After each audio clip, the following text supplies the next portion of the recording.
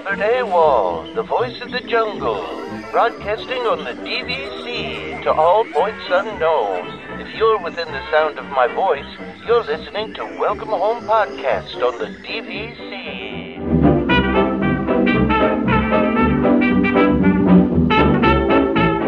Hello and welcome home. Thank you for joining us on episode 157 of Welcome Home, a Disney Parks and Vacation Club podcast. I'm Tom. I'm here with Trevor and Damon. What's up, guys? Been a while. Broken headphones. Welcome, broken David, headphones. David can only hear us intermittently. Yes.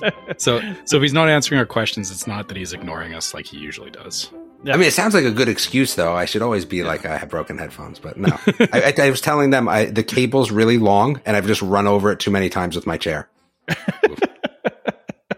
That's how I'm gonna get you new headphones now. we gotta have functioning headphones for the podcast to work. I feel like that's probably a good idea. Yeah, usually one of those good things to have. So, well, did you guys have good holidays? Good Christmas? You know? Yeah. Oh, yeah. I forgot I had to talk about games, right? Yeah, you wanted to talk about board games and stuff, right? That was under the Christmas category. That was under the Christmas. It's under the Christmas category. Yeah, I mean, it was a good Christmas, but I got some really good games. None of them really board games, though. So Skirmish, 2 card games and a dice game. So Skirmish is like this mix of like war and Stratego, I think, all kind of in one. But it's just played with a regular, not a regular deck of cards, but a deck of cards. I actually enjoyed it, and it's definitely got some skill to it in terms of placement. It's like playing war, but being able to look at all the cards, but there's 5 different stacks of them. It was fun. It was definitely fun. So that was a good one. And then I got this game called Hive, which is a strategic type tile game, but I really liked it, and it looks really nice. Like, it's a good looking game, like how sometimes you just want like a good looking solid game, and the tiles are well nice, designed. Yeah, well, really nice quality tiles, and like not like flimsy cardboard. Yeah, no, the tiles are solid. They're like that Bakelite plastic sort of feel to them. Okay, so that was really good. And then the dice game that I got, I think, is called Bedazzled. Is it? That's not Bedazzled. That's the thing. Bemused. I don't know, something like that. But it's like a con type dice game where you have to roll higher than the person before you. And there's all sorts of like specific rules around that. But, like the 21 is perfect and you can't get any higher than that. Doubles are more than, regulars. And you can lie about what you get, obviously, right? Because you don't want to be the one that gets the strike. You get 3 strikes and you're out. But there's also other cards you can use. Like there's a card where, you can have doubles of whatever you roll. And it's a really fun game with a bunch of people. My kids really enjoyed it. Teach your kids how to be better liars is always fun and interesting. So I don't know. They seem to do okay sometimes. Yeah. So those are the games that, I really enjoyed from Christmas, but I thought that they were definitely fun to play. How did the sign go over? How did the big gift? What did everybody think of that? Came out really nice, and I ended up getting this like a canvasy art stand on Amazon to kind of put it on, because that was the other thing. Like my wife was like, "Oh, can we hang it on the wall?" And I never asked the artist to like kind of put anything in the back of it. And I was like, yeah, I am not drilling into the back of this to put in screw holes. Like that is just not happening. Yeah. So I got these artist stands, and I mean, everyone really likes it, but it was kind of like, we were talking about, well, who's going to get it after we're gone? Right. I should have 3 of them made, but they're too expensive for that. So yeah, that's way too expensive. But it went over well. It went over well. What about you, Trevor? What was your Christmas like? You get anything good? Well, first of all, I should say thank you to, or I know I already did, but my wife got me a couple of attraction posters from Epcot, which I know you had a hand in getting. So thank you very much for that. They're great. Yeah. And that wasn't a setup, by the way, for you to say that to me, but you're welcome. It was no big deal, just happy to help. So yeah, it was definitely appreciated. And we're talking about, so we have those, and where my other posters are is kind of full. So we're actually looking at another wall where we're going to put Epcot stuff. And I'm thinking I might need to get a really nice picture of Spaceship Earth done, but this is going to, this started off as a gift and it's going to turn into a project, but not in a bad way. Like have you seen the Spaceship Earth art that I put on the list? Oh yeah, you got to look at that because there's a new poster coming. Looks awesome. I did, but I actually had something else in mind. Okay, where but yeah, it's very like I don't want to just do posters. I want to actually have some live pictures or like okay. Yeah, I'll come back around to it later. This is something that we're kind of talking about and figuring our way through first. So it's going to be probably a couple of months before I get them up and displayed and everything. That makes sense. Yeah. What about you? Funny enough, I actually got a couple things that are 50th anniversary things. I got one 50th anniversary thing, something I've wanted forever, and I've just never wanted to ever spend the money on it because it felt really silly. My sister, when we were there, I guess when we were the times that we weren't there and they were there, she bought me a 50th anniversary monorail set. The monorail, one that has the track and it actually runs around the track.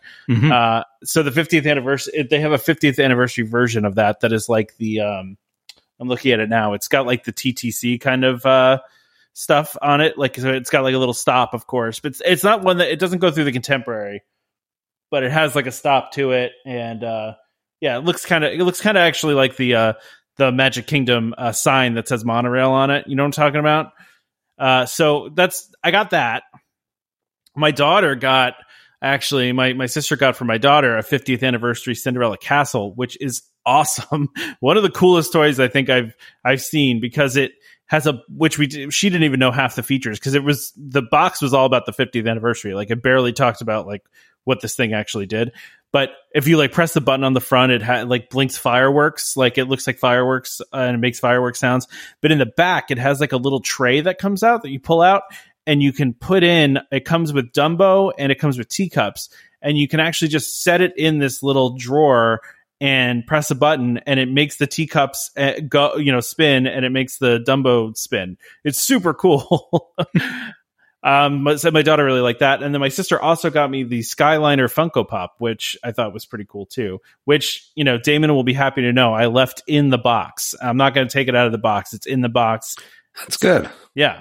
And I actually haven't taken the monorail out either because it's 50th anniversary. So I feel like the monorail's playable though, right? Like if it's something that's like cool like that, you almost have to take it out. I know. I thought about putting it around the tree, but it's too late already at that point. So right, next year, I was going to there for. Yeah, exactly. Next year. So yeah, so it was great. We had a really good time. It was, had got some cool stuff, and it was neat to get some of the 50th anniversary stuff. Cause honestly, I hadn't even seen that this stuff existed. So, but the Skyliner one, it's not 50th anniversary. That one's just been out there. So I was pretty pumped when I saw that. So anyway, yeah, so that was our Christmas. It was good. I can't complain too much. But anything else you guys want to talk about with your holidays? Anything else interesting? No, I'm looking at these listener questions, and yeah. Well, while you're doing that, I guess I should talk not holidays, but I was supposed to be going to Disney World in February, and I'm sorry, but I've had to cancel. I know some people were saying they were going to be there the same time as me, but the biggest problem is that there's too much changing right now. Being that I have to travel internationally, it's a pretty big gamble, honestly. Being that, I'm sure the trip would be fine, but if I ended up having to quarantine, or anybody in my family ended up having to quarantine, it's just far too disruptive right now. That would be hard. Yeah. So we made a hard decision, and we decided that it was better to just cancel it now because we know we're going to go later this year. We already have a trip planned in November, which I've talked about, and we have the meetup in May, which I will be going down by myself. That one will be a lot easier because of the fact that it's just me. Even if things are a little or not calmed down necessarily. I'm still willing to try that because it's a lot easier if it's just me having to quarantine or me getting stuck down there versus my entire family at the moment. That would be a challenge. Yeah. Yeah. So the interesting thing, though, about me canceling this February trip is now I get to see how DVC Rental Store is going to work internationally. So, you're going to rent out your reservation instead of canceling it? Well, actually, so I canceled the February reservation and I made another reservation in May. And the reason for that is because, we had talked about there's a form that you have to have done before you can rent out your points internationally. Okay. So I have to send some paperwork off to the IRS, and it could take as many as 2 months before I get that paperwork back. So, Jeez. Yeah. So obviously that's not enough time between now and when the trip was in order for me to rent out the bookings. So I decided to go ahead and book out my points as far as I could, as close as I could to the end of the use year, hoping that I can get that paperwork done here in the next month or two. And then I can engage DVC Rental Store and hopefully get it rented out fairly quickly. So, it's going to be interesting. And I guess that's the first lesson for anyone who's looking to do this internationally is, before you get yourself in the position where you think you may have to rent out points, go through the process of getting the form done with the IRS, because that is not a quick process. Yeah, that makes sense. That's a good tip. Yeah, that's at least your points hopefully won't go to waste and you'll be able to get some, cash back for it. So.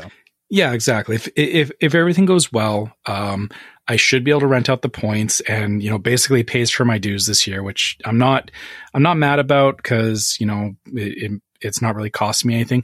And even at that, if all goes well, I should actually have a little bit of extra money that I can put towards the next trip. So there you go. Yeah. It should work out. Yeah, that's a bummer. I know you haven't been in a while because of everything that's been going on. So, but yeah. Yeah, and it's just one of those things, right? I would have loved to go, and like you said, yeah, it's been just over 2 years since I've been, and because the last time I went was in 2019, and I was upset about it. I'm not going to lie, it sucks, but like I said, it's just too complicated right now, and it's too much of a risk to think about taking a trip at the moment. Yeah, no, that makes total sense. So, all right. But well, you want to start talking about listener questions?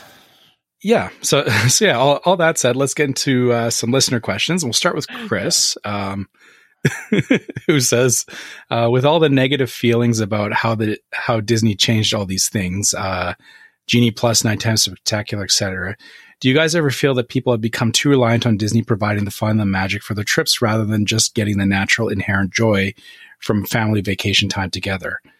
Maybe we're just different, but we get out of the trips what we expect to put into and not just what Disney gives us. I agree with Chris that, there has been, I think there has been a lot of expectation from people that Disney is there to provide magic, I guess, or not provide magic. I know what you're saying. Yeah. Yeah. But like that it's always like supposed to be on, and they're always supposed to be like delivering something versus, at the end of the day, they are still a theme park. They're still an entertainment company. And it's not like when I go to a restaurant, I don't expect them to be on all the time either. Right. Like it's the same run by human beings who make mistakes, right? Exactly. Who maybe had a bad day or I've actually always said this. So this is totally true, Chris. I totally agree with this, that your vacation is what you make of it. Right. And you can either, it could rain every day of your vacation. It's not even Disney's fault, but if you make the best out of that, then that's your vacation. I don't think people should rely on Disney being perfect for you to have fun on your trip. Like, you can have fun even in the imperfect stuff, like that's always been how we've been on our vacations. That it's our vacation is what we make of our vacation, and we don't expect it to go perfectly. But if things don't go perfectly, then you make the best of it. Yeah, and so. I always say, whenever we take our trips, usually it's in winter months, and like you said, even if it's raining or whatever, we always end up at those points. We always end up turning to one another and saying, yeah, it's raining and whatever, but we could be at home right now where it's -10. Like I would still much rather have a rainy day in Florida than be stuck at home not doing anything. So yeah, I agree. Yeah, set expectations. Yeah, exactly. All right, Michelle wants to ask, have you ever traveled with a large party where traveling? I don't get to answer that. Well, do you want to, Damon? We weren't talking. Does Damon? I'm trying to watch there's too many football games that went into overtime. I'm actually I'm watching a football game on the other screen. Oh my gosh. Yeah, I don't necessarily think that for me it's anything other than people in general have gotten worse. And it's not about like the Genie Plus or anything like that. I just feel like people have gotten worse that can sometimes ruin your trip. Like not your own group, but other groups. Unfortunately, people are negative and bad behavior, and Yes, all of that I think has taken some of the magic away from Disney, and I think that sometimes people try to pinpoint that on Disney a little bit, but I don't necessarily think it's that. I think people also in this age of social media expect more pixie dust than just being happy if it happens. I think there's just an expectation there, and I think all of these things kind of bring down that enjoyment factor. But you're right. You can't go in expecting all of that stuff. And for me, though, I think it's just about the people. I think people have changed. I think the world has changed. And I think going away, especially at some place like Disney where you're interacting with other people, whether you like it or not, can cause some issues.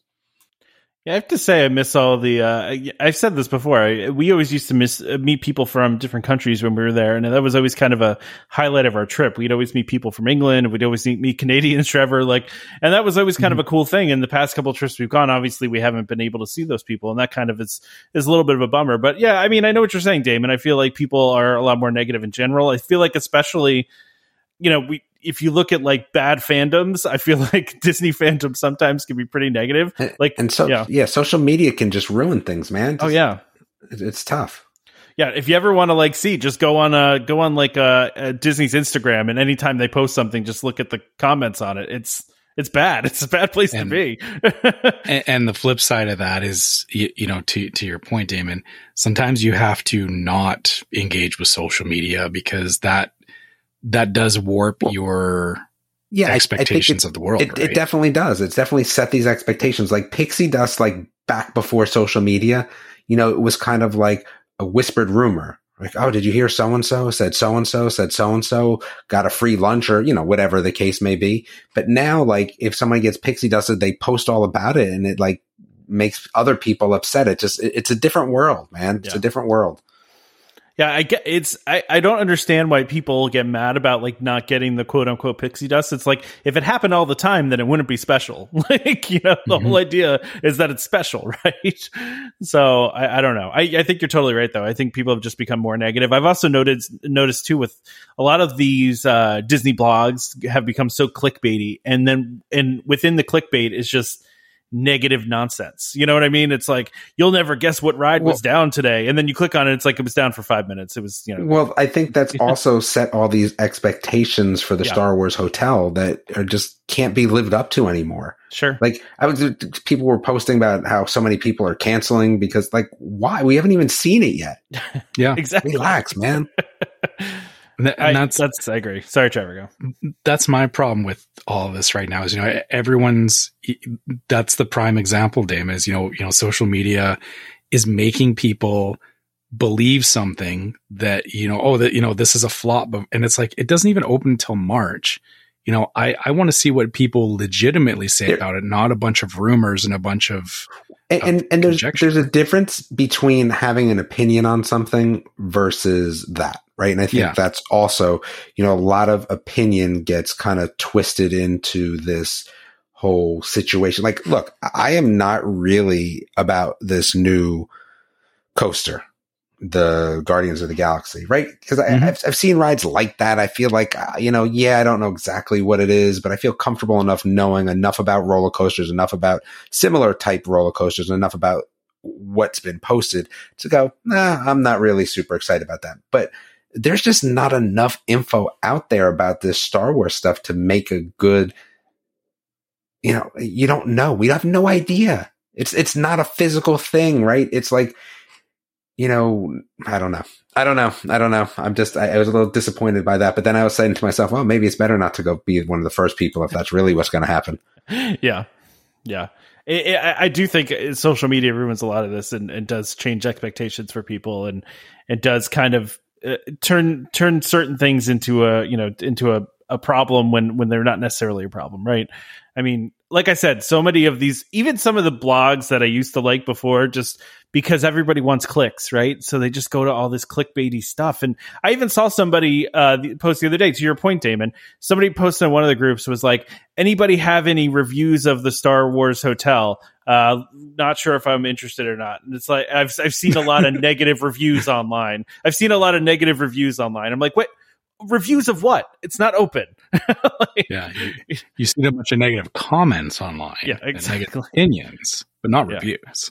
Yeah, not reviews. Give it time, man. Yeah. So I'm with you, Damon. I'm totally with you on that. So, all right. I think we covered that. So Michelle asked, have you ever traveled with a large party? We're traveling with 20 total, 9 adults, 11 kids. Oldest 18, youngest 7.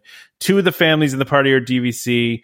1 family of 3 never been. What's your suggestion for eating? Beer garden, our thought. With that large party, we'll be there for Flower and Garden. Want to eat around the world to some extent, but large party isn't conducive. I disagree. I actually think a large party is conducive to eating around the world because you can just kind of like peel off people. I mean, because you don't have to worry about one cuisine, right? You just, as you walk around, 10 members of the party go, oh, I want a thing from this booth. And then those people go and get stuff from that booth. I don't know. I think that's a great way to do it personally. Yeah. The whole thing about that is that, like you've said before, when you go to do eating around the world, you can't, it's too much food if it's just even a couple of you. But if you've got a large party, you can buy like 1 or 2 of something and everyone that wants to try can share and try it. And then you move, like you said, you move on to the next booth or on to the next thing. So I actually think, for large parties like that, that would definitely work a lot better. For myself, the most that we've ever done was, it was 9 of us. So it was, my family, my cousins, and then they brought 2 of their friends, and I remember that it was very like we never actually had a sit down meal together like as the entire group because of the fact that everybody was in so many different directions all the time, and so that's actually again why I think something like Flower and Garden Festival is definitely to your benefit because you're never going to get everybody to agree on everything all at once. Even if you pick, I'm thinking just in Epcot, like there's no one restaurant that I would say like they have the most spread of food that you could, get everybody's agreement. Everybody would want to eat it. Yeah. Right. Like even in my, I have 3 people in my family and we can't all agree on eating the same thing sometimes. So the only place I can think of is Sunshine Seasons. That's the only place I can think of because there's like 3 different options, Yeah. Of different kinds of food. And it's just like a big food court, basically. Exactly. Yeah. Again, it's like a food court and you've got the different stations where you can kind of pick what everyone wants.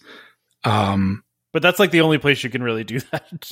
Yeah. Besides not Food and Wine, but Flower and Garden, besides the Flower and Garden booths. Yeah. And I mean, alternately to that, the other, I wouldn't, there's no way I would suggest doing Space 220 with 20 people. That would be crazy. Garden Grill, again, it's the same food, like it's family style. And so you could get, 2 or 3 booths and do that. But again, not everybody is going to agree with that or say that's what they want to eat. So it all does circle back to the flower and garden food booths are still your best option. You know, every time we've done it with a bigger group, now we've never done 20, right? But I think the most we've done is like, 7 of us, I guess. 7? Yeah. For even with that amount of people, the biggest thing that we always had a problem with, or not had a problem with, we did it one time where it was like we tried to stay together the whole time, but that actually caused conflict. With having a bigger group, I think you should just let people kind of do their own thing.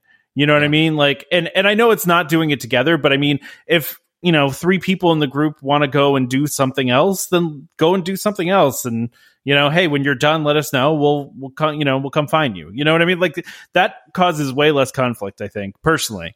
Cause we've had that situation too. And it was, there was, some people that didn't want to do this or didn't want to go to this place. So we just ended up doing things separately and it was way better. Everybody was happier. Yeah. And I think I just thought of the one place where you may get, agreement from everybody is actually Via Napoli. But again, the whole point of it is that I would, I would say that that's like you said, everybody's off doing their own thing, but you all agree to meet there at a particular time. And then like the pizzas at Via Napoli are huge. So you could order like, a couple of, or I don't know, like 4. You could order that family style one that feeds like 10 people. Yeah. So yeah, you could order a couple of those and then everybody could have pizza. But again, that's assuming that, the entire party all agrees on pizza, which is mostly safe. I wouldn't say, everybody likes pizza because I know that not everybody does, but bring them to me, Trevor. I want to meet these people that don't like pizza. One of my son's friends actually won't eat pizza. He does not like melted cheese. So get out of here with that. No, I know. I've tried, but he doesn't listen to me because, I'm just I'm my son's friend's dad. I don't know what I'm talking about. That's fair. Yeah. Damon, do you have any advice for large groups? We'll come back to David. No, I've never traveled with a large group anyway. So, I mean, my groups, I don't think that 7, 8, 9, 10. 10 is not a large group to me. Wait, no, 7, not 7. Hold on. 8. Yeah, 8's not a large group to me. So no. 20's pretty big. I say you get the oldest to take care of the youngest and all the adults go and have a good time. 7's pretty young, I guess, to leave with an 18-year-old. But anyway, Dan wants to know, and Dan usually asks weird questions, so this is a kind of a basic question for Dan. What are your 2022 Disney New Year's resolutions? I have a feeling I know what yours are, Trevor, but mine are nothing. So nothing. My resolutions, I just want to go back. That's what I figured you were going to say. That's not really a resolution. That's falling more and more towards almost demanding it at this point. But I just want this meetup to happen. That's all I care about. Because we had to cancel the last meetup. I want to meet some listeners. I want to see Trevor. Hopefully get to see David too. Maybe we'll see. But that's not going to happen. Wait, when is it? May 13th to 16th. I got like 4 more months. Yeah, dude, I'm definitely not going to the parks if I go. Oh no, we're going to Disney Springs. No. I have no plan to go to the parks. I don't know where I'd be staying though. I don't know where I would stay because there's no way I don't think I could get anything at Disney at this point. I have a studio at Saratoga. If you'd like to stay in my studio at Saratoga, you're welcome to. That might actually that might change my thought process. Yeah. And why not? Yeah, it's just going to be me coming down. So, yeah, there you go. Wouldn't that be something? Wouldn't that be fun? That would be something. I didn't say fun. I said something. That would be something. That makes me want to stay at the park until midnight and then bust in the door at midnight while Damon's trying to sleep. Yeah, that would not make me very happy. But hold on. What does the Saratoga studio look like? What's the room situation? I got the couch or something? What do I got? No. I think they're two. Yeah, I think they're. Well, some of them. Hold on. Let's see. No, Saratoga's the one. They've actually got 2 queens, don't they? That's what I thought because I stayed at Old Key West and it had 2 queens. I'm trying to think of what it was at Saratoga. No, it was the pull down from the wall in the studio. So, but it was comfortable though. I slept in it the last time I went. Yeah, as long as it's like a real bed, that's fine. Yeah, it's fine. It's Old Key West that has the 2 queens in there. Wait, but who's actually going? I don't know yet. We have a fair amount of people that have RSVP'd though. I mean, or said they were interested at least. So, and I'm sure that'll increase as we get closer. You know. Let me see. I gotta look at the list now. I gotta look at the list and see if the people I want to see are going. Where is it? It's on our Facebook. It's contingent on whether there's cool people that Damon wants to meet. I wonder events. Okay. Hold on. Events 1. I don't know how to open it though. Responses. I can't tell. Help. I'm getting there. Hold on. Oh wait. I'm there. I see it now. Okay. Responses only 19. There were more than that before. See, people have canceled. Yeah, maybe. Which is fair.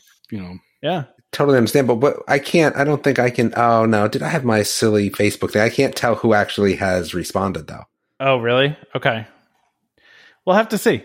I'm sure it'll change as it gets closer. We haven't really promoted this event all that much. So yeah, I mean, I didn't want to be like, pushing it on people, and we hadn't even gotten to 2022 yet, right? Like, yeah.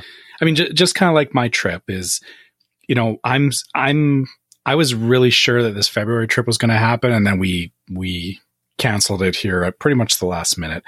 The meetup, though, again, that's going to be a little different because it is just me traveling. And oh wait, I found it now. Yeah, it's a lot easier for me, and there's only I'm one like person 99% sure that I'm going. So okay, there's only one person that has committed to going. There was definitely more than that the last time I looked. I don't know if a lot of people bailed, but there's 18 people that are interested, but only one that's committed to going for now. Yeah. Well, is that Derek? It better be Derek. Well, Derek said he was going to come, so but it isn't Derek. He'd better commit to it. I'm of RSVP'd. So yeah, I'm saying that right now, Derek. You better show up. This is making our meetup sound really sad, Damon. You should be. Hey man, I can only tell you what is out there. I can't do anything more than that. Let me say this: is that at this point, I've met 0 people who listen to this podcast. So anything greater than 1. I will be happy with, because I have not gotten a chance to meet any of our listeners. Yeah, that's true. And I mean, I've met quite a few, and I know Damon's met quite a few. So, okay, what were we talking about again? I'm completely lost. We were on New Year's resolutions. Oh yeah. Do you want to do let's do Becky's question and then move on to other stuff. Yeah, how about that? Okay. Because I like this repeat questions, but we've already no, this isn't a repeat. I don't think this is. I don't think this is a repeat. I don't know why it says right in the question. This is somewhat of a repeat question, but she's not sure. I'm sure. So Becky says you're all cast members of the Walt Disney World and can choose the role of your co-host from one of the following: attractions, entertainment, or custodian. Why can't I choose my own role? But that's the point. Is that it makes it more fun. Another. Yeah. No. I want Damon to be the Mad Hatter. How about that? I mean, I would do any of these roles, but I would still rather not do any of them. See, I would. Okay, if I was going to want to work food, Damon? Like I'm working food. I'm chefing it up. I'm a chef. You want to be like in their taste kitchen, like coming up with the dishes and all that. No, just a taster. I just want to be chefing stuff up. Okay, got it. You see, I would have picked for Damon to be like concierge at one of the hotels because you would be like, you would tell people how it is. And I think that would be amazing. I think what it would be is that if I really was like, I would be in trouble because I'd be giving away free stuff all the time. What about Damon and guest relations? I would do the same thing though. I would just continue to give away free stuff. So I'd be in trouble. Like everyone would love me, but I'd be in trouble with like, the mouse manager. See, I thought you would just be like, someone would complain and be like, oh yeah, got screwed. Sorry. I don't know if they complain, they get nothing. I'm just in general, like it would be everyone would get everything unless you complain. That's kind of what my situation You see, that's where I think it would be great is that, yeah, you like when people were nice, you would be like super nice to them. Absolutely. But then when they're negative, then you would just shut them down, and I would love to see that. Next guest, please. Next guest. Just make it. Nope, you're done. You're done. Get away from me. Get away from the window. Oh man. I mean, personally, I've always wanted to be a ride operator, personally. I mean, when I was a kid, I tried to be a ride operator. Dude, we would stick you on that stupid ride you love so much. What is that, Big Thunder Mountain? Yeah, we would stick you on that. All right, I'm in. Thanks. Doing me a favor. I'm in. But no, you're not allowed to ride the ride. You get to watch everybody else ride. I mean, that's fine. Listen, Trevor do. Just Trevor. Dude, I'm sticking Trevor in Canada. You're at Epcot. In Canada. Bring some real Canada to Canada. I'm at the Root store in Canada. Okay. You're the guy that has to run the movie for the O Canada or whatever that thing is. The O Canada movie. Yeah. There you go. Okay. I like it.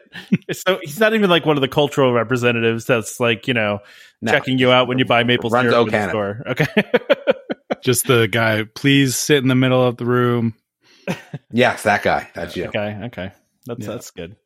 See, I like Big Thunder Ride Operator. I feel like that ride's got a fun energy. You got a lot of people in the station. They'll start yelling and screaming. Yeah, it's a good time. I like it. But then you're the guy telling everyone to move all the way down the line because they stop halfway down the last ramp. Oh, yeah, that's true. You have to keep... you'd have to keep telling them to move forward and fill in all the available space. Oh, I hate the fill all the available space. Well, mostly, I don't hate that they're telling people that. I hate that you have to tell people that. It drives me crazy. Right, can you imagine if you had a whole day of that? Dude, what if they didn't do that? They just didn't say anything? Yeah, wouldn't it be better? Well, no, because the lines would be longer, wouldn't they? And then what would happen when the lines are longer? Because the ride lines wouldn't actually be longer. Let me rephrase that. The ride lines would be physically longer, the length, but the amount of time to get on the ride wouldn't be. So it would be like this whole psychology experiment of it being like, oh, that line looks too long. Let's not get on it. See, I don't know. I think in the case of Big Thunder though, because at that last switchback when you go down the ramp where it splits, if people aren't at the front, it takes longer to load people if they're not actually moving down the ramp because the people at the front are trying to line people up for the next car, right? And if everyone's halfway up the ramp, it is actually going to slow down getting on the ride. I don't know, man. I feel like you bring up a empty train, people are going to get on it. Unless they're up on that ramp and they don't even see the train, because that's what happens is that people are having their own conversations and don't realize that the rest of the line is already 200 meters in front of them. Maybe. Oh man.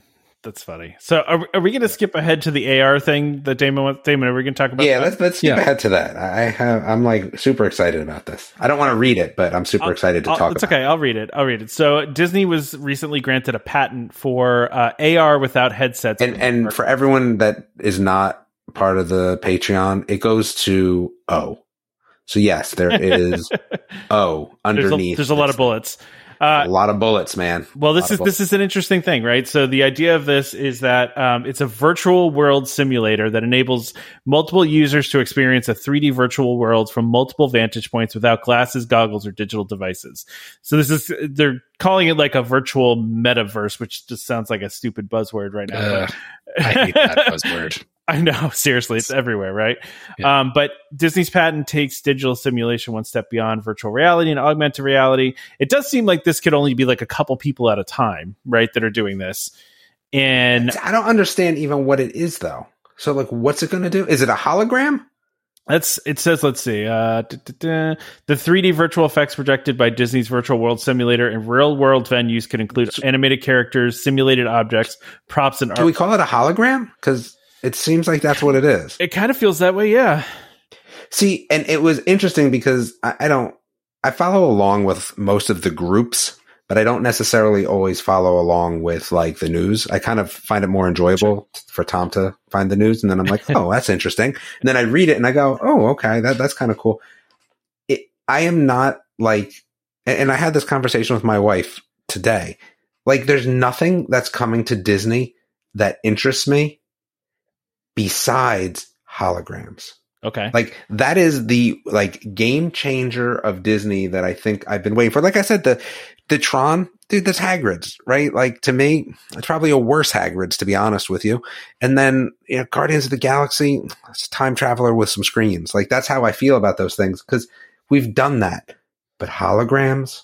Oh boy. Like, you have me really interested. If Disney could pull off something with holograms that you could walk through and like characters would interact with you like you're in a movie or cartoon, like not this Ride of Resistance. Look, it sounds cool, right? But at the end of the day, it's nothing new. What's new about it? It's a lot of something we've seen before, but it's nothing new. But holograms?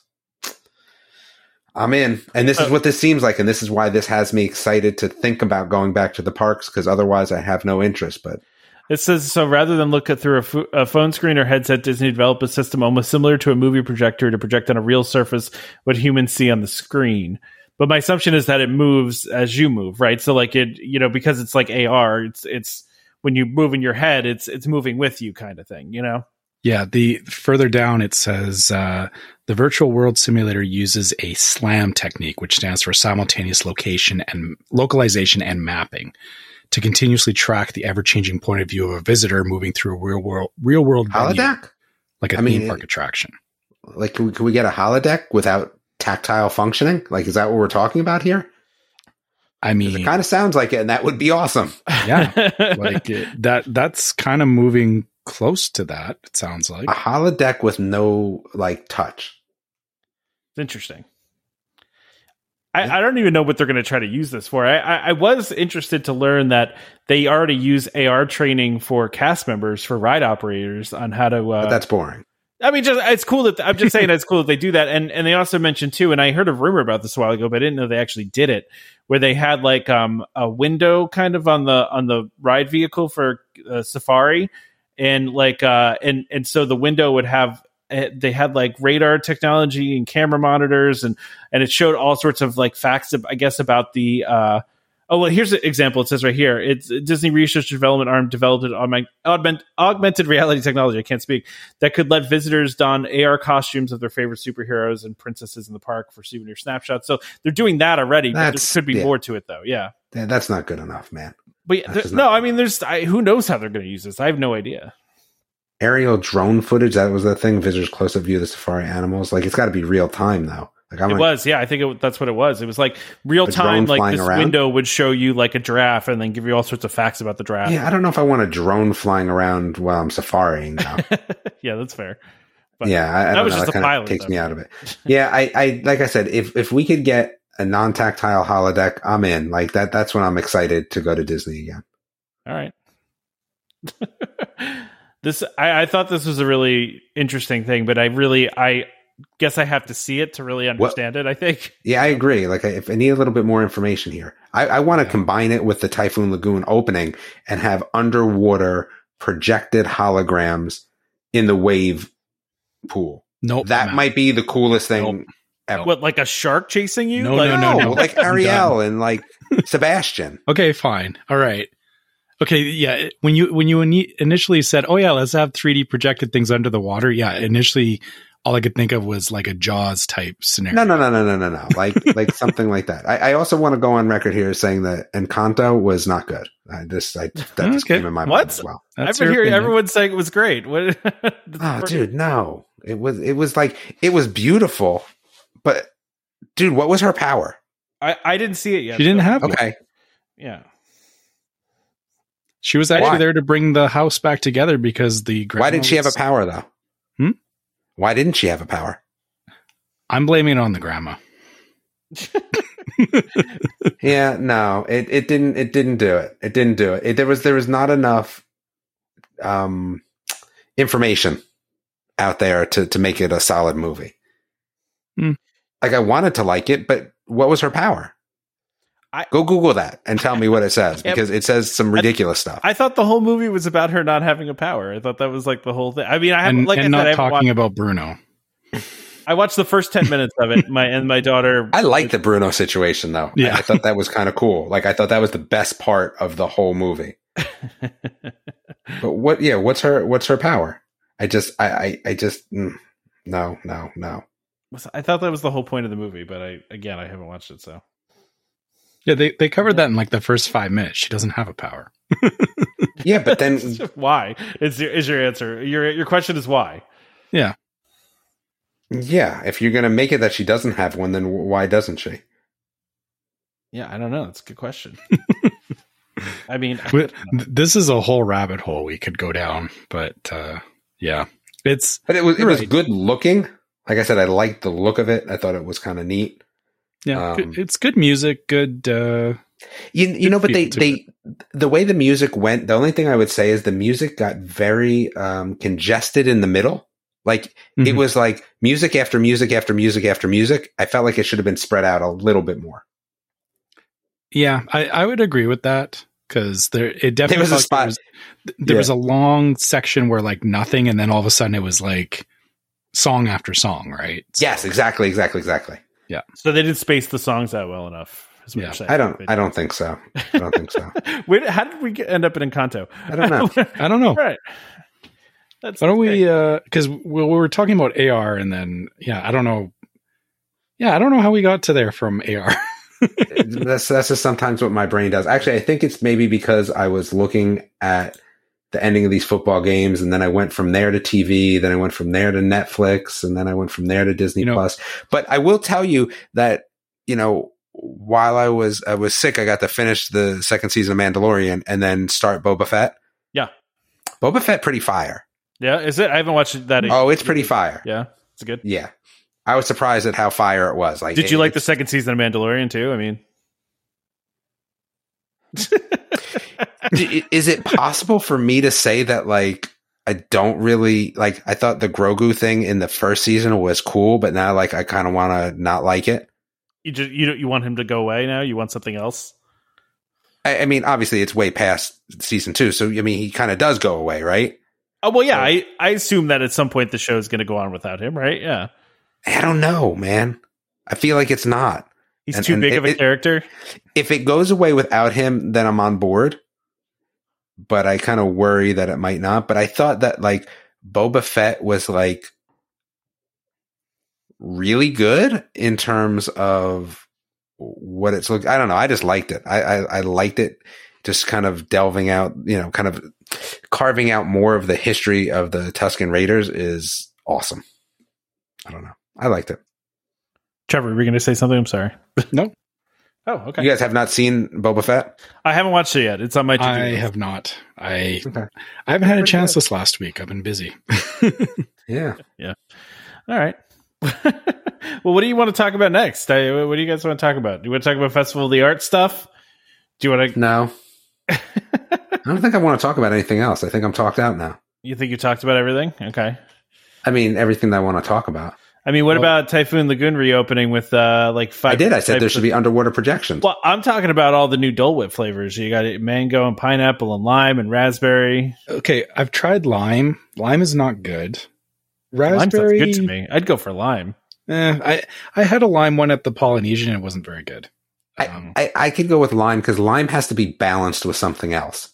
You so need it would like have to be the one where you get the vanilla Yeah. and lime. I don't think I could do just lime. Yeah, I get it. Yeah. Mango, maybe. I mean, I like mango, but I don't know if I want a mango Dole Whip. And raspberries. Like mango. Yeah. Like mango is okay, but I don't love it. Yeah. I don't know, man. I don't know. Stand by Remy's Ratatouille venture? No. I thought you wanted to talk about that. You don't? Okay. No, I don't want to talk about that because I don't care about stand by or not stand by. I'm just looking at this list of things. But I mean, usually you like to talk about food. I mean, how about this Figment popcorn bucket at the International Festival of the Arts? How about that? I think popcorn buckets are stupid. Even if so it's Figment? With that said, if anybody happens to be at Epcot and gets one of those Figment popcorn buckets, message me on the side because I do actually like it.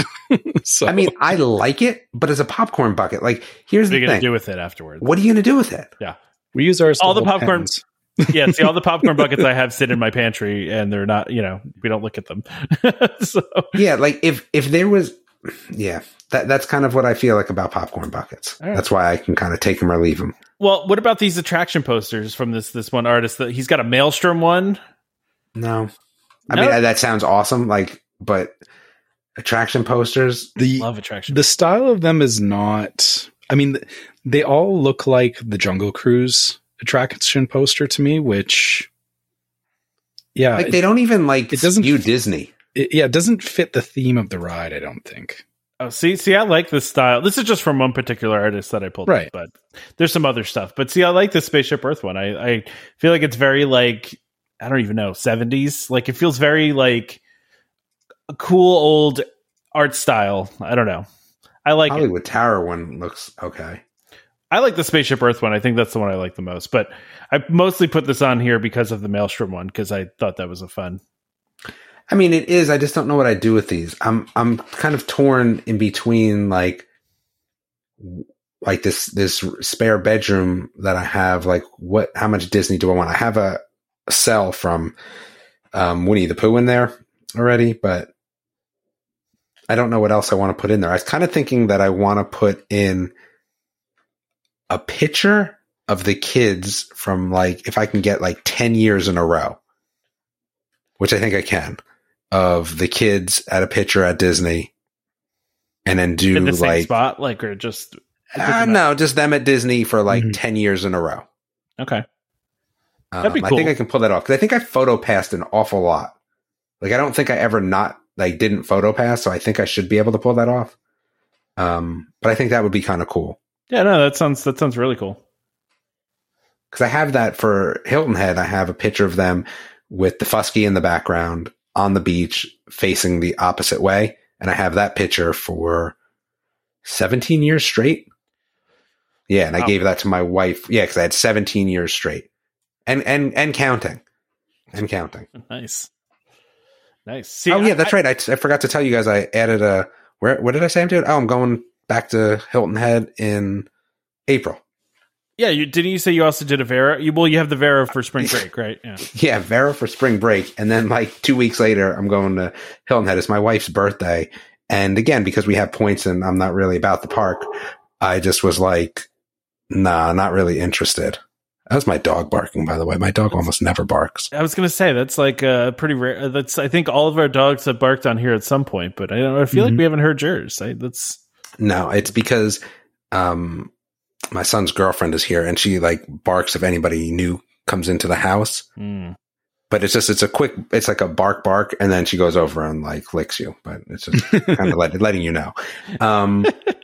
So I'm going back to Hilton Head for my wife's birthday. I mean, we're all going though, the whole family, but I think we're going for like 2 days just to burn points again. Like, I'm all about burning points at Vero and Hilton Head for the next like 2 years. Like, I'm okay with that.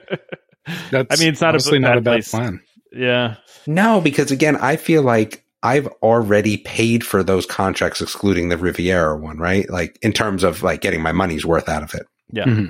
Yeah. So, I mean, it doesn't matter to me if it's Hilton Head or Disney or Vero. And I'm excited to go to Vero, to be honest with you. I'm really excited to go to Vero. Yeah, I've heard good things. So I'm interested to see how it goes for you. Yeah, because it's just that little bit of a different trip. Like, Hilton Head is kind of passe because it's been going for 20 years straight, right? Yeah, 20 years straight. Crazy.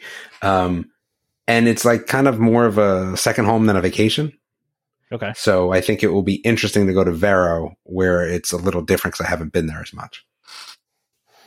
Yeah, I mean, I'm interested because I kind of want to go there too. So that's kind of on my list. I mean, that might end up happening this year. So we'll see.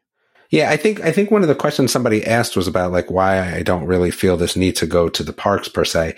And I think it's just as kind of the kids get older, it becomes more fun to have that experience of a resort like Hilton Head or hopefully Vero in terms of kind of like hanging out than going on a ride. Like, it's really cool when your kid's 10 and you go on a new ride, or even younger, and they've seen a character for the first time in the parks, or, you go on a ride like that. And it's really cool for them. My 18-year-old is not going to be like, oh, Mickey's Runaway Train. Like, yes. Right. Like, he's going to be more like, oh, that was cool. But there's a different experience than going to, let's say, like Vero or Hilton Head and having a little bit more kind of family time, I guess. I think that's where I just am in my, family situation.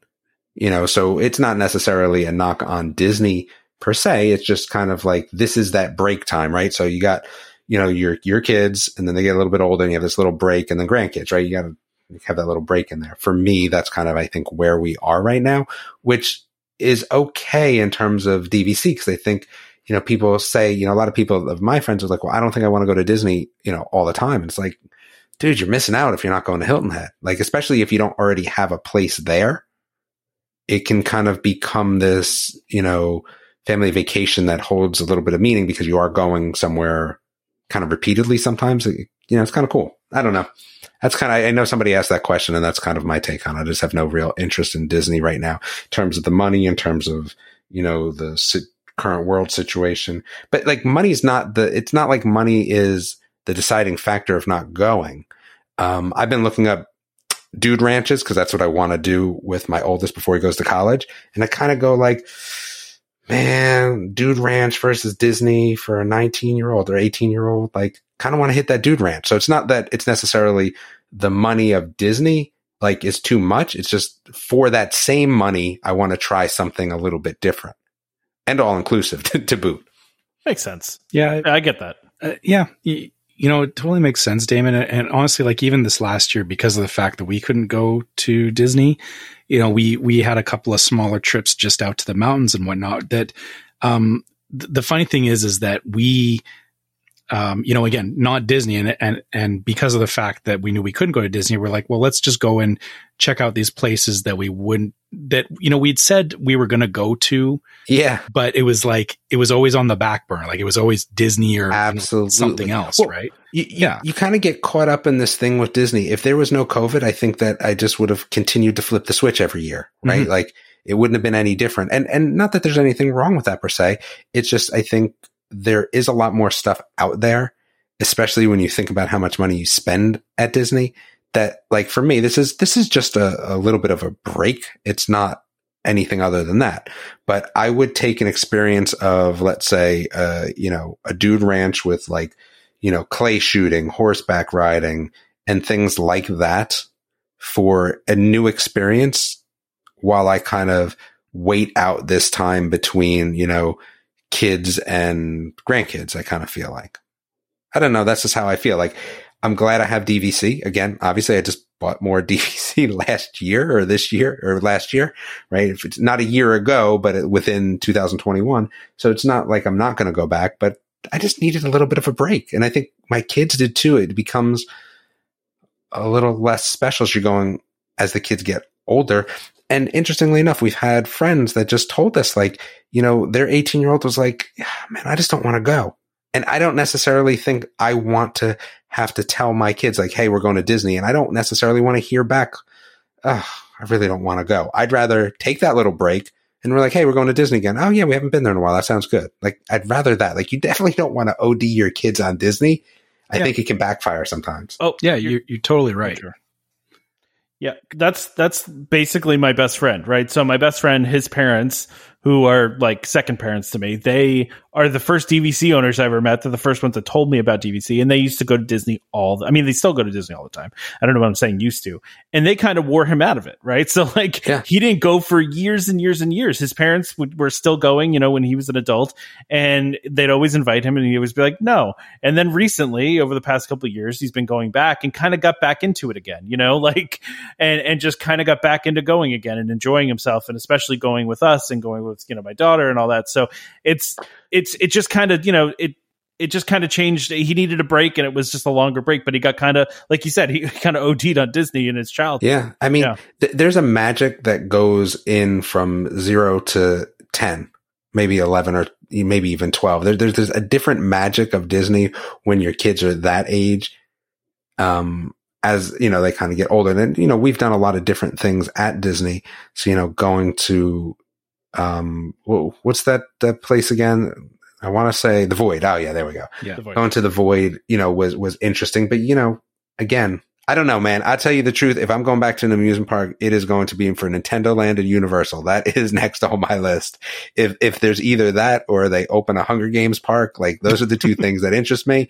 If Disney can pull out some VR, I'm there. But, those are the things that are kind of interesting to me. That's Hunger Games feels like a random one to me, but no, could you imagine a Hunger Games park? I mean, but what do you do there? Like, what don't you do there? Get hunted by. Yeah, you get hunted. That's what I'm saying. Like, think about the ride, though. Think about the rides that you could put along with the Hunger Games.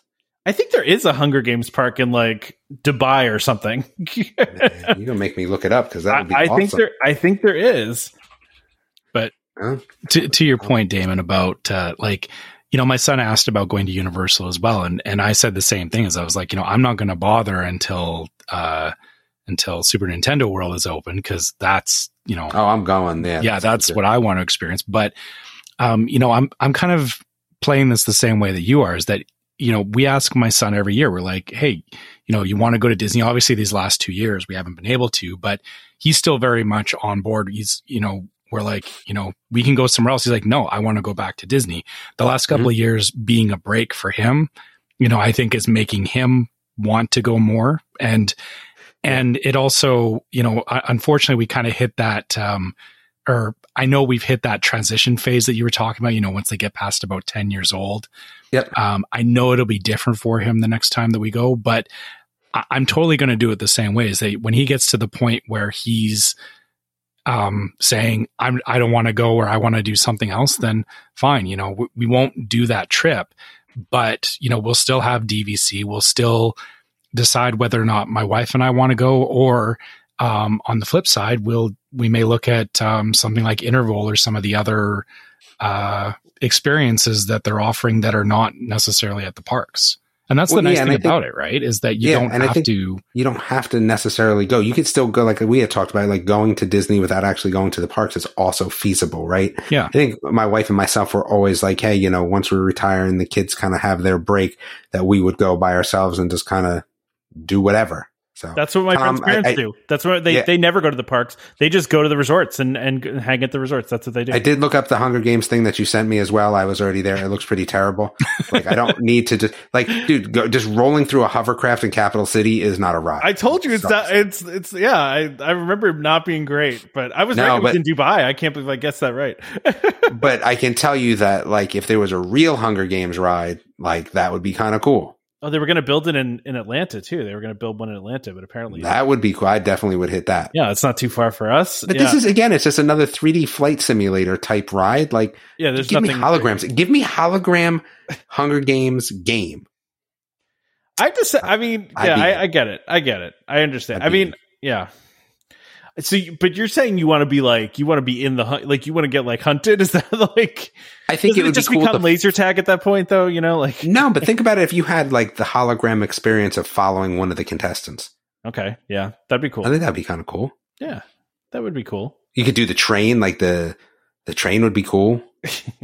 Yeah, I'd do the train.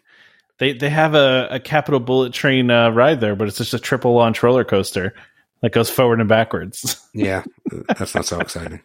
Dude, top speed of 50. Give me holograms, man. I'm in for holograms. You just want all you want is holograms. I don't think all I want is holograms. Too much is holograms. Yeah, yeah. If they can do a Tupac concert, the Disney can do Donald Duck ride. I feel like. Well, the problem is making it personal. They can do that, right? But like, how do they make it personalized to you, right? Like, how do they make it so that it's not just for everyone that's standing in the area, right? But I'm okay with that. Like, if you can give me like being in let's say a cartoon, right, with holograms. Yeah. Like, that's okay. Everyone doesn't need to be from the same perspective. Like, I'm okay if there's just holograms. Like, Grunkle Stan, like, walking around, like, that would be awesome. Like, I would be cool with that. Yeah. Again, the experience doesn't have to be necessarily the same. I don't know how you pull that off in a ride format with people not walking through the holograms. I think that's kind of the dilemma. Well, I mean, they have a sort of hologram in the pre-show for Rise of Resistance, but it's like, it's out of your reach, right? Like but it looks really good. Like, you can't see the screen that it's projecting on and when it comes up, you don't see it. It doesn't look like a screen. It looks like an actual like hologram. Yeah, but I'm talking about a hologram with no screen. Oh, I know. Yeah, but you can't. I mean, I'm saying you can't really see it. It looks like you're looking at like an empty tube, and then all of a sudden, you know, there's a person. But I've seen that with Stitch, though. Like, you're not telling me anything new, right? Like, I want a walking around hologram. I see what you're saying. I get it. That's the point, right? Is it's not just limited to one space or, you know, very focused, is that it has to be like almost like an entire set just appearing out of nowhere without. Yes. Yeah. I feel like I need to call this episode Holograms and Other Things. Like just holograms. Damon and the holograms, truly outrageous. Yeah, exactly. Me and Jem hanging out. Yeah. Damon and the holograms. Sounds like a band. Oh, man. Okay. I feel like you didn't grow up in the same 80s that we did, Tom. You told me. I did. He's younger than, well, I'm older than both of you, but he's younger, way younger.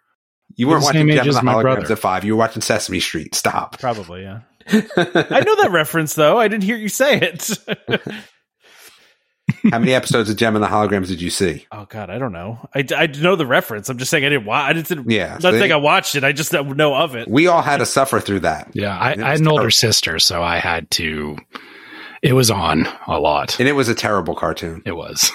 Very terrible. It was no Centurions, I'll tell you that much. Anyway, I don't even know where we are anymore. It's over. I think the episode is over. You just don't know it yet. No, I want to talk about this food from the Festival of the Arts.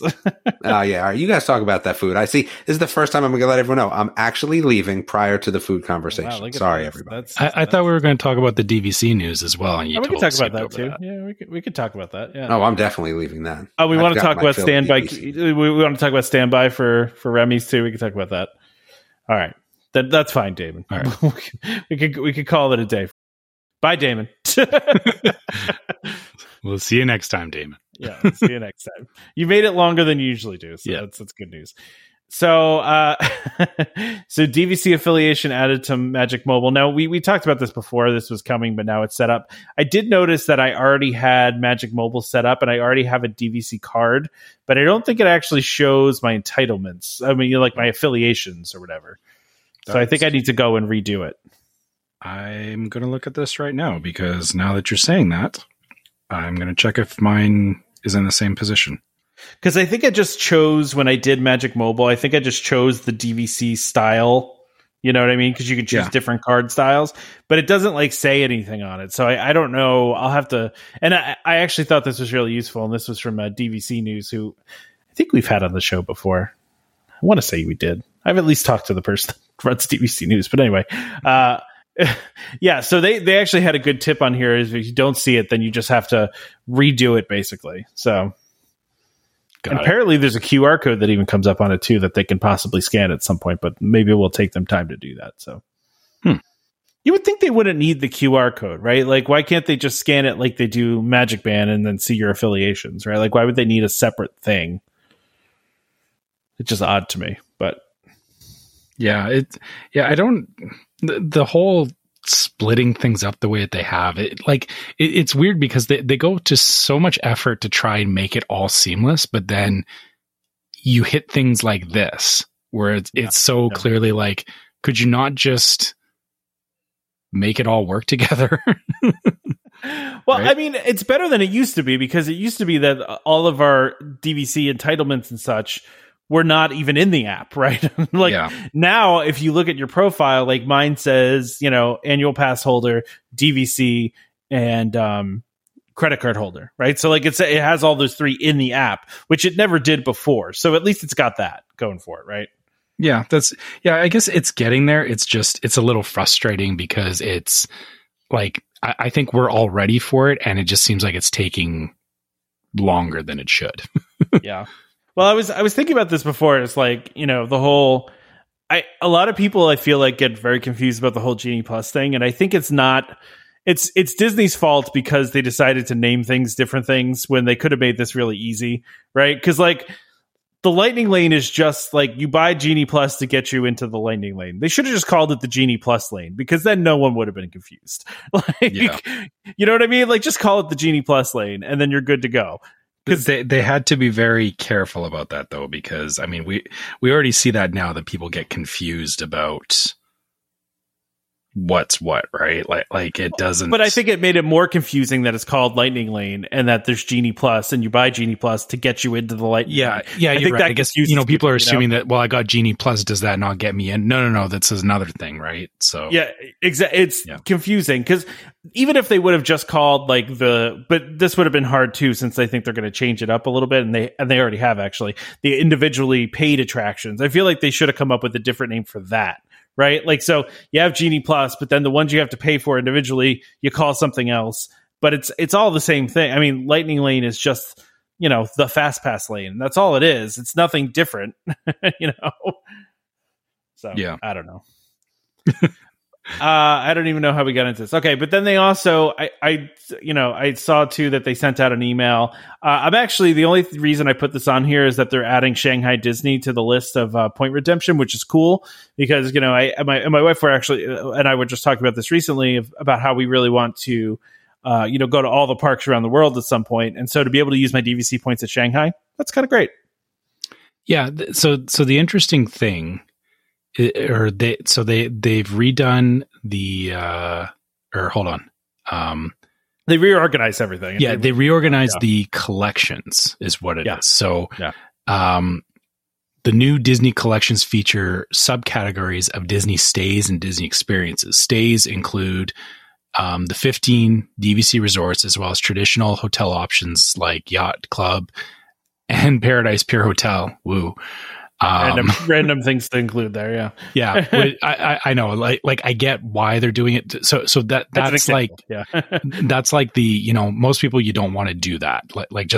So we're clear here, this is not like Paradise Pier is not a DVC resort. It's saying you can use your points there, but it's going to cost you way more than actually doing a DVC stay. In general, anytime you use your points for anything that's not a DVC resort, it's not really a good deal. But again, like you said, the interesting thing is they've added Shanghai Disney to the list, which, that does open up another window, like we were talking about earlier, that when you get to a point where you're not necessarily wanting to do Disney parks per se, if you decide you want to go overseas and go to Shanghai, you could plan a Disney, a Shanghai Disney trip and use your points there. Again, not ideal, but if you're probably not out of points. Yeah, but if you're at a point where you're just wanting to try something different, I like having more options. And then they also said alongside, they announced, the new interval partnership, and then the all the concierge collection that they had previously. So, which I've already seen people complaining about interval, but well, I've already seen it.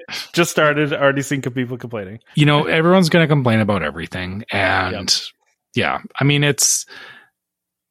I went on RCI a bunch of times and couldn't find anything available. So it's not like RCI was better. Yeah, exactly. Like that's the thing, is that I had a look at interval, and at least for for stuff that's local to me, interval looks far more attractive than RCI did, just on the surface. But and I think just a base fact, they just have more properties than RCI. I mean, they just have more. Yeah. Right. What were you going to say? I'm sorry. Yeah. I was just going to say, it's just, I'm not going to be picky about they don't have this hotel or they don't have that hotel. It's like, they've just the fact that I can even use it outside of Disney, and actually even to that point, if I'm not able to rent out my points, like if it gets close enough to the end of my use year that I can't use these points, I may look at putting them into interval. Right. And then, I will be using them. And again, the whole point is it's not going to be, I'm not going to be picky about which hotels it is at that point. I just want to use the points. Exactly. Yeah. Yeah. All right. Well, we covered the DVC stuff, right? So yeah. So let's talk about. Also, wait, can we mention two National Geographic expeditions along with Adventures by Disney? I'm not super familiar with that, but I'm gonna guess it's like guided tours, just like Adventure by Disney, right? Yeah, I thought that was the same thing. I didn't realize they had a separate definition for them. So yeah, there's Adventures by Disney and National Geographic's expeditions. So. I wonder, I mean, doesn't Disney own National Geographic at this point? They do. Yeah, they do. Yeah. So I guess they just have, I don't know. That's interesting that they would have a separate thing like that. I'm going to have to look this up now, but I'll do this. Yeah, I just Googled it. So, I mean, yeah, it was, they own National Geographic, so it's odd. Yeah. So stand by at Remy's Ratatouille Adventure. This is a big news. And if you're listening to this right now, it's January 10th. So today that the episode came out, the virtual queue is now gone. So I think it's interesting though, because I Dan specifically asked, what's your take on the elimination of the virtual queue for Remy? Is it just unnecessary after the Christmas peak? Will it be used on another ride, or is it just pushing more people to Lightning Lane? I just think that their strategy now is when they open a new ride, it used to be, and I remember reading about this in, I've talked about this before in Marty Sklar's book, right? When they first opened Universa Energy, it took them like several years to get it to be operationally acceptable, right? To where it was up enough time that they weren't, that it wasn't down all the time, right? Because at that time, that technology was like revolutionary new technology, right? And so when you have some of these new rides now, it takes a long time for some of them to get up and go, and like Rise of the Resistance is a very complicated ride, and it's something that's, extraordinarily popular. So I think they kept it there for a long time to get it to a place operationally that they needed to. And now it doesn't break down nearly as much as it used to, right? I mean, it still does, because everything does. But it's way more reliable than it used to be. And Ratatouille, I feel like the runway on that was a lot shorter because they already built this once, right? Like, it's still, of course, going to be unique and have its own little issues here and there, but they already built this thing once. And, they didn't have crazy huge crowds for this. And I think they probably have a handle on what the regular queue is going to look like. I don't necessarily think it's pushing that many more people to Lightning Lane purchase. It's going to, obviously, just because it is. And I don't think they're going to move the virtual queue to anywhere else, because I think they're just using it when they actually said in the announcement, virtual queues continue to be helpful with the launch of popular attractions and the debut of new experiences and offerings. So we may use it again from time to time for attractions in the future. So I don't think this is a thing they're going to move to just, okay, we're not using on Remy anymore. Now we're going to use it on, Space Mountain. Like, I don't think that's what they're doing here. I think it's more of their strategy now when they open these new things to avoid that, thing that happened with Hagrid's, right? Where it was a 10-hour line. They don't want that, right? So they avoid that by using the virtual queue. And I think that's what the point of it is. And I think that's how they're going to keep using it. So yeah, I absolutely agree. And that's, I remember when they announced it and we talked about it, is this is kind of how I expected this to go, is that the first couple of months would be virtual queue. And now that they've got it to where they think it's fairly stable, and also, again, looking at the time of year, knowing full well that the busy time of year is over and everything, they obviously feel comfortable that they can run it under normal standby at this point without any major disruptions. The interesting thing will be, once standby does start, so today, or as anyone who's listening to the podcast, day one, see what the wait times look like, because, the interesting thing about the virtual queue is that it was like the whole Hagrid's thing.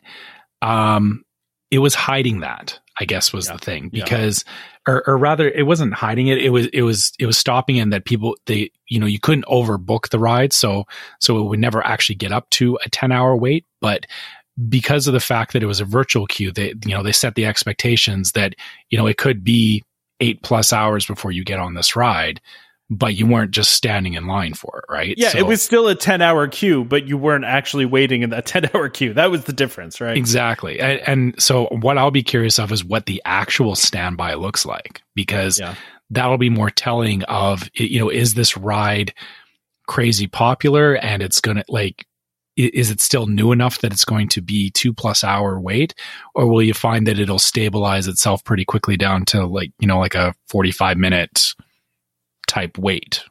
So, and I think it's going to be hard to know at first, right? Because this is typically a quiet time of year at Disney, so it's probably going to be the crowds in general are going to be a little bit lower, right? Mm-hmm. But I mean, look at it. Even though, too, they didn't add virtual queue back in for the holidays for Rise of Resistance. They didn't, right? They could have. They said they might do it when they want to. Like, when else would you do it other than during the holidays, right? So, I don't know. I think like what you're talking about there, when things get more back to normal, because again, like you said, this time of year, it's not busy. And also with, there's still a lot of stuff going on in the world that people are not, like I said, even for myself, we're not traveling. A lot of people are not traveling. So we're still not back at proper normal.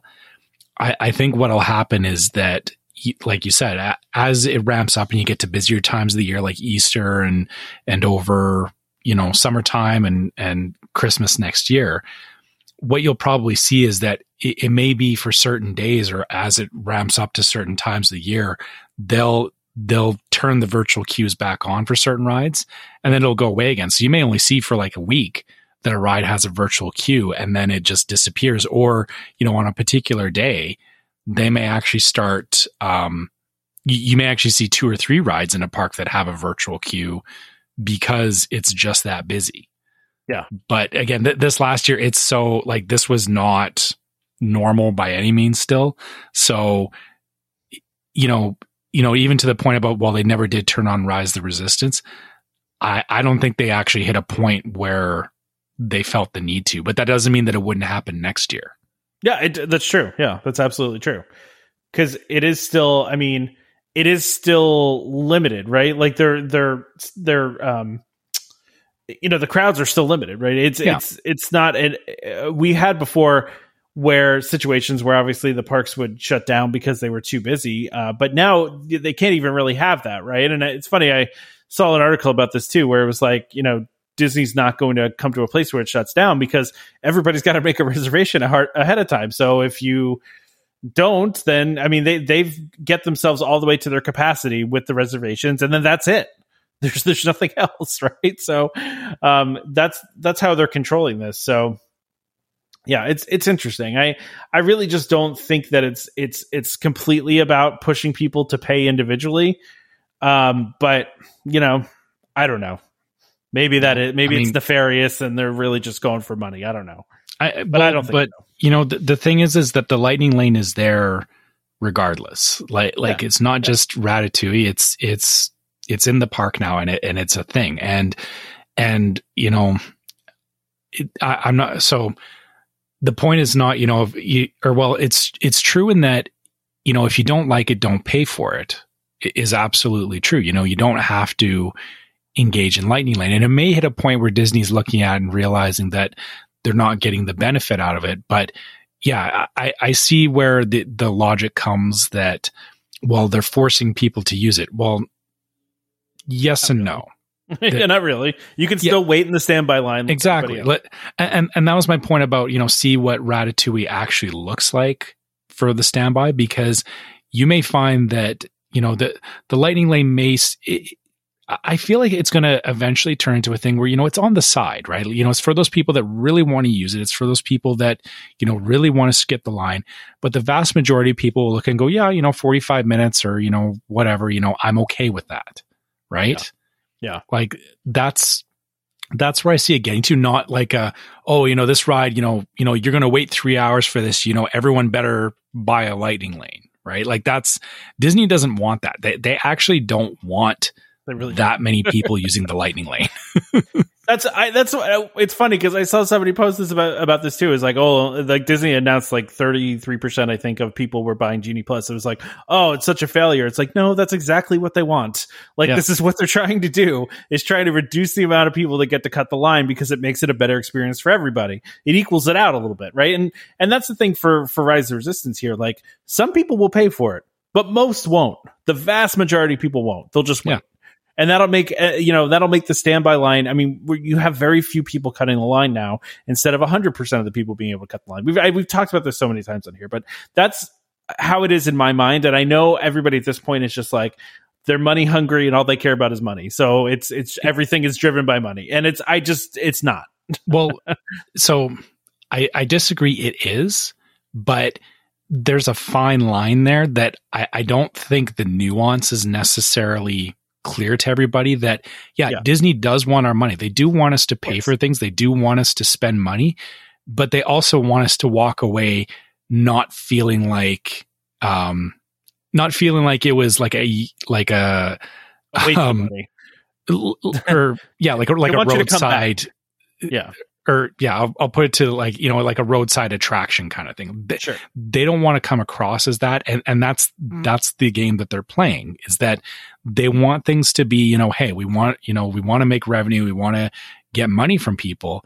But if everybody walks away bitter and upset because, you made me pay this money, this was not fun because, I had to pay you guys this amount of money, people aren't going to come back. And the thing is it looks great in the short term, but 2 or 3 years down the road, when the park is empty and nobody's using, Lightning Lane or anything.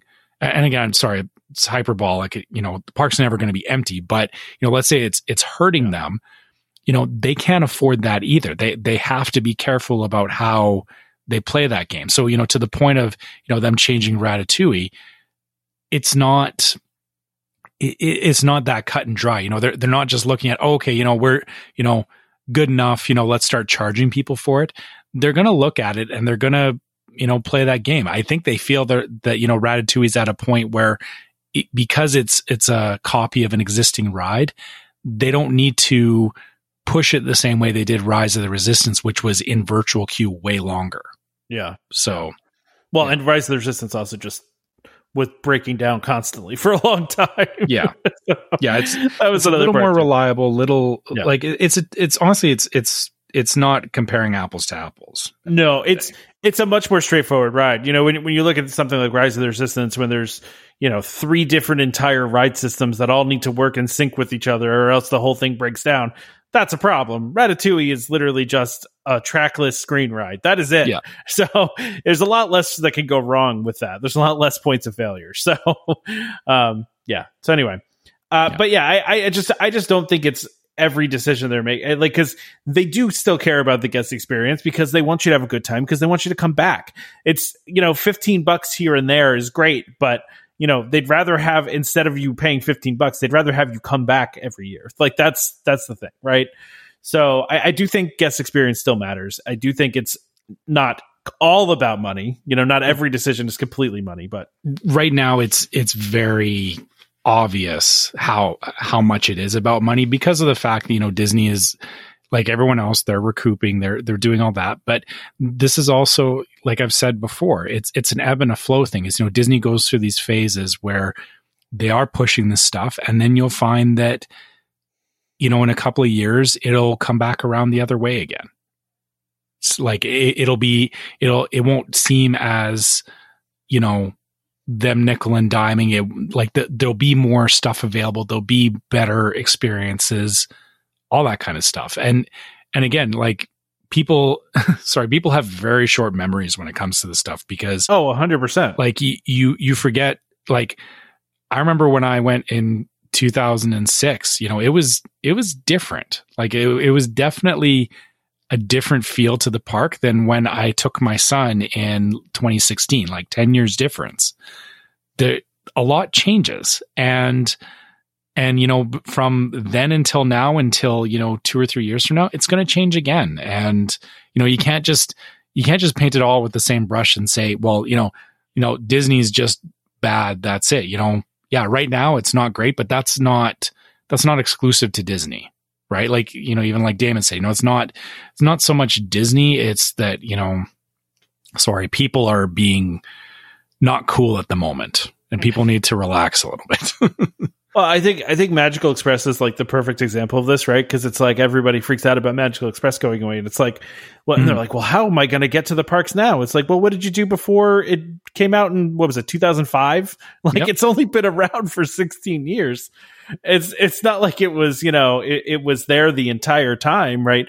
Disney World existed for 34, 35 years before it even existed. So, I just think that's what, like you said, is the ebb and flow of things, right? For all those times, people had to find a way to get to the parks, and they did. And then you just get reliant on the service, and then they take the service away, and it feels a lot worse when they take it away, So who knows? That might come back someday too. Yeah. Or, well, again, the whole thing is supposedly there'll be a train at some point, and then we'll have a literal Magical Express. So, yes. All right. Let's talk about this Festival of the Arts food and then get out of here. Yeah. All right. Even though we bounced all over the place today, we already talked about some Festival of the Arts stuff. So let me just go on record here. So like before what I was saying, seriously, if anybody happens to be in the parks, I will pay to have one of these Figment popcorn buckets shipped to me. Like, this is going to be a hot item. Yeah, I know. Hot item. Because I would have bought one of these when I was there in February. Like, absolutely, I would have gone hunting for one. And just like you, we like Figment in our house, and I would have this, to like Damon said, people don't use popcorn buckets. We have a couple of them out. Like I said, we use them as pen holders, and we have them sitting on a bookshelf. I would add this to the collection. So, if anybody is interested, if you happen to score one, and if you want to ship one to me, of course, I'll pay for it, but please let me know. These are this is going to be the item that people are. This is probably going to be going for some money on eBay, and it's going to be this year's PS5. No, I hope they have a lot. I hope they have a lot of them. That's all I'm going to say, because people are going to want these. They better not have shortchanged on these. I don't know why they would do that. Well, I mean, there's supply issues popping up all over the place, and I was just reading about the lightsabers. When you're building lightsabers, they were putting them in plastic bags because I guess they ran out of the normal sheaths they put them in. So I would hope that they have a lot of these. But I mean, I just know from the 50th anniversary popcorn buckets, you remember seeing when those came out, and there were like several hour lines of people waiting for them. I mean, I feel like Figment's popular enough that's going to happen too. The funny thing is like, I know that there was the lineups and everything, but the funny thing about when that stuff happens is there's always the initial rush, but every time that I've seen those kind of like limited edition popcorn buckets and whatever, it's always like after that initial rush dies down, you can usually find it. Like that's true. It's never been to a point where it's like absolutely like impossible to find. No, that's true. I agree with you on that. Yeah. It's just you want to get it now, right? It's impatient. Yeah, exactly. I don't need it now. I'm just saying if somebody happens to score one, and if you'd be kind enough to send me one, by all means. But yeah. All right, the first one on here is Pop Eats. Let's see, we got tomato soup and grilled cheese. Good. That sugar cookie, so the Poppin' Art modern design sugar cookie with the chocolate hazelnut filling, that's really catching my eye. Yeah, I want that. Give me that. It looks like a Pop-Tart. Like it honestly it reminds me of a Pop-Tart, but the fact that it's hazelnut in the middle, I kind of want it. It is called Popped Art, so it's they're going for Pop-Tart without saying Pop-Tart, because it's P-O-P' Popped and then art. Popped Art. Yeah. I'm surprised they're not going to get sued by Pop-Tart for that one. And then they have this cake too that they've had. I remember this one from previous years. Mm-hmm. It's a layer cake that looks really pretty cool. So, and then of course our Figment popcorn bucket. I don't really care about tomato soup and grilled cheese. That's whatever to me. I can make that at home. There's nothing they're doing with it that I can't already do. What about these deconstructed dishes? There's a deconstructed BLT, which sounds actually kind of amazing. Crispy pork belly. Good. It looks weird. Because it's deconstructed, right? Yeah, so. But there's literally just cubes of bread. Like it's that's how it goes. Yeah. What about deconstructed key lime pie with a flexible key lime curd? I think that's the other picture is the key lime pie. Yeah, it is, because the other one is a French onion soup. I mean, I would eat that. It looks good. These are fancy things, though. Is that like a plastic lime on the plate, or do you suppose that's like a candy or something? Let's see. It doesn't really say. Maybe it's like a meringue or something. I don't know. Maybe it's some fancy looking thing. I don't know. Interesting. I'm not sure. Then we've got Deco Delights. There's a chocolate mousse. That sounds really good. Dark chocolate truffle. Yeah. There's a lot of words in there that I'm not going to try to pronounce. Oh, what is this one too? Oh, this chocolate with dark mousse, chocolate brownie, and some other mousse. Is the second one the Valrhona chocolate? Oh yeah, is that blue is. one? I think the blue one is the orange mousse with lemon cake and raspberry meringues. Okay, I think that's that one. Yeah, it's hard to tell. Like I know that they're trying to be like interesting with it, but nothing in these descriptions says blue to me. So I'm trying to figure out what I get it. Blue. I guess raspberry. Like you get blue raspberry, right? So yeah. Okay, all right, that's fair. I think it's just differently colored. I don't know. Yeah. I'm not in for anything in this craftsman's courtyard because it's seafood, and I don't do seafood. You don't want mussels? No. I think they're good, but okay. And then there's a trout in there too. No, I'm good. Yeah. I'll get a wheat beer from here. That's what I'll get. All right, Freshman Outpost. It's a plant-based bratwurst. That jumbo chocolate chip cookie I'm in for, though. The bratwurst actually looks pretty good. It does look good. I don't think I've had a plant-based one before, though. It's turmeric aioli, coffee, barbecue, jackfruit, and slaw. More, again, it says plant-based because when do you have slaw that's not plant-based? That's a fair point. Well, I think it was saying plant-based for the whole item. So, right. Yeah. But I'm in for the jumbo chocolate chip cookie there. I'll have that. That sounds good. Yeah. How about sorry, this goes back to, like we were talking about with the listener question before. This is why this is good, right? Because, as we're talking through it, we have our own likes and dislikes, and you can pick and choose. So yeah, exactly. Yeah, that's why eating around the world works. Yeah, exactly. That's why it works out, because you just walk around and somebody. This is what we did on my last trip, and we had. It was only 6 of us together. Or 7 of us together, but that's what we did. We just walked around. If somebody wanted something from one of the booths, we stopped. They went through the line. They got their food. We continued walking. Like that's, you know what I mean? It was, and we, one of us would peel off and go get our food, and then we continued on. Because the person that just got their food went over to one of the standing tables and started eating. So then people could get other stuff, and it worked out really well. So let's see this next one: pastoral palate. Wow. Okay, I got short rib. A red wild boar short rib. That's got to be good. It looks pretty good. Yeah. You got some. That looks good. Okay, and then there's a wild boar cassoulet, I believe that's pronounced, with duck confit, ham hock, and wild boar sausage. That's like a dream for an adventurous eater, but not for me. That's a lot of pork. That's true. Yeah, that is true. That is a lot of pork right there.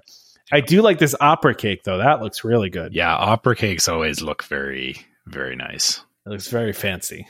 I will say these dishes look a lot fancier than like straight up food and wine dishes. Like, that's the one thing about the Festival of the Arts is that they I mean, not to say food and wine, they don't put the effort in, but it feels like they try to go a little more outside of traditional. Presentation is a little more important, I feel like, for. So then we got a artist table, beef Wellington, which I don't really red meat all that often. So I'm kind of out on that one. And then a pan-seared scallop with butternut squash puree. I'm out on both of those. Brown butter, cauliflower puree, and a lime foam. A lime foam. I don't even know what that is. I was scallops. Okay. Butternut squash puree. Okay. Brown butter, cauliflower puree. Okay. Lime foam. Lime foam. What? I don't like pistachios, but a pistachio cake with cherry mousse and cherries sounds kind of good. Morello cherries. I don't even know what Morello cherries are, but I'm in. Give it to me. Yep. I'll eat it. I'll try it. Yeah. All right. Let's see what else we got here. All right. Tangerine Cafe. It's over in Morocco. Carrots 3 ways. That's interesting. Grilled carrots, pickled carrots, and carrot ginger puree. Interesting. All right. Yeah. I mean, I'm not running over to that, but it's not terrible. I mean, it looks good, actually. Like, it does. I would try it. See, but I'm all about this next thing. The house-made crispy almond phyllo pockets with white chocolate pomegranate and milk chocolate orange. That sounds delicious. Give me that. Like baklava kind of. Yeah. Yeah, it's kind of a baklava thing going on there too. I'm also in for they got a bunch of hard ciders here too. They got a sangria hard cider, a chai hard cider, berry hard cider. I want to try all this. Give me a cider flight. Surprisingly, Tom's going to be spending a lot of time at the Morocco Pavilion. Yeah, but just drinking there. That's why you're spending a lot of time there. Just drinking there. Yeah. All right, house-made. Ooh, look at this. This sounds good right here. All right, I'm all in for this one. Over what? Oh, this is an Encanto. Too bad. Encanto Coquina. Yeah, it's an Encanto themed booth here. So Colombian, which Colombian food's good. Yeah, house made chorizo and potato empanada. That sounds amazing. Yep. Give me that. I want to eat that right now. It's making me hungry. I ate already, but I'm getting hungry again now. See, I'm having dinner after this because I'm behind you guys, so I got to go eat after this. I'm starving now. Yeah, now reading all this, right? Yeah, there's some sort of soup here too that sounds good. Chili spice chicken, potato, avocado, corn, and cream fresh. I want all that. Yep. Passion fruit mousse and dragon fruit jam. I'm not into passion fruit and dragon fruit. See that, but that looks really nice. Like it looks very pretty. They definitely hit the Encanto theme with it. And I would try it. Like I like trying, passion fruit I know is good. And it's definitely something I would get in line for. I'm just reading the next one and waiting for your reaction to it. Gnocchi poutine. So, okay, gnocchi is Italian. So wait, instead of the fries, it's really gnocchi poutine with red wine braised beef, cheese curds, basil, and burrata. That sounds similar to the one they had. They just had it with fries instead of gnocchi. So, I'd try it. We had the one with braised beef when we were just there, and it was delicious. I mean, the beef was fantastic. Right. I do like this. God, sorry. I feel they're really stretching. Yeah. Stretching. I mean, it's kind of becoming its own thing. It's not really poutine at this point. It's something else. I get it. That's a new thing, though, right? Yeah. They have the artist palette jumbo chocolate chip. They've had that in years past, where it's like, that's just been a thing, right? I don't see how you couldn't sell that at Festival of the Arts. Yeah, you have to, right? So, let's see what they have in Canada. Although I don't think this is supposed to be Canada food, right? It's just at Canada. It's called Gourmet Landscape. So, it's not like it's Canadian food, right? Yeah. So what's beach carpaccio with mustard vinaigrette, pickled clamshell mushrooms. I'm out on all this. I don't want to eat any of that. Really? It's a beet carpaccio. No, beets. No, I'm not eating beets. Did I say beef before? Maybe I just misread it. Beets. It's beets, yeah. I know, but I thought when I read it initially, I said beef and not beet. Oh. Yeah, I might have. I don't know. Yeah. Roasted bone marrow. I've never done bone marrow, but I've heard it's good. It is. It's very flavorful. Okay. Yeah. Pickled mushrooms, lettuce, and I don't do anything with mushrooms. I don't do mushrooms. So marrow snow. What does that mean? I don't know what that means. It just looks like it's like sprinkled on top there, like a little. Okay. So the next one, the wild mushroom risotto. No. Yeah. So we did the mushroom bisque at Artist Point, and it was fantastic. Like I know you're not big on mushrooms, but it was really, really good. I could imagine this would be similar. Yeah, my wife loves mushrooms. I don't do mushrooms. I'm not a fan. What about the donut box? This right. now we're talking right here. Ooh. Vanilla donuts, strawberry sugar, strawberry ice cream, fresh strawberry. How many more strawberries can you get on a donut? That's a good question. I don't think it's pictured here because I think the two that we have here are the Inside Out donut, which is vanilla donut with Bavarian cream, which looks delicious. Mm-hmm. I would eat that. And then this, what is this? The black and gold sugar sprinkles and chocolate buttercream. It's a chocolate dip donut. That one looks good too. So I'll say this is that buttercream better be very good, because if you're putting gold anything on something, it's usually because you don't have or it's not good enough. Like, okay, fair. People use like gold leaf and stuff to make it look fancy when, yeah. That's my only thing when they start like, oh, it's got gold leaf or gold sugar. I don't believe you. Let's see here. Let's keep going here. We should wrap up soon here. So, what is this? Just a bread bowl filled with creamy brie? I mean, I'm not against that. That sounds great. Creme de brie en petit pain.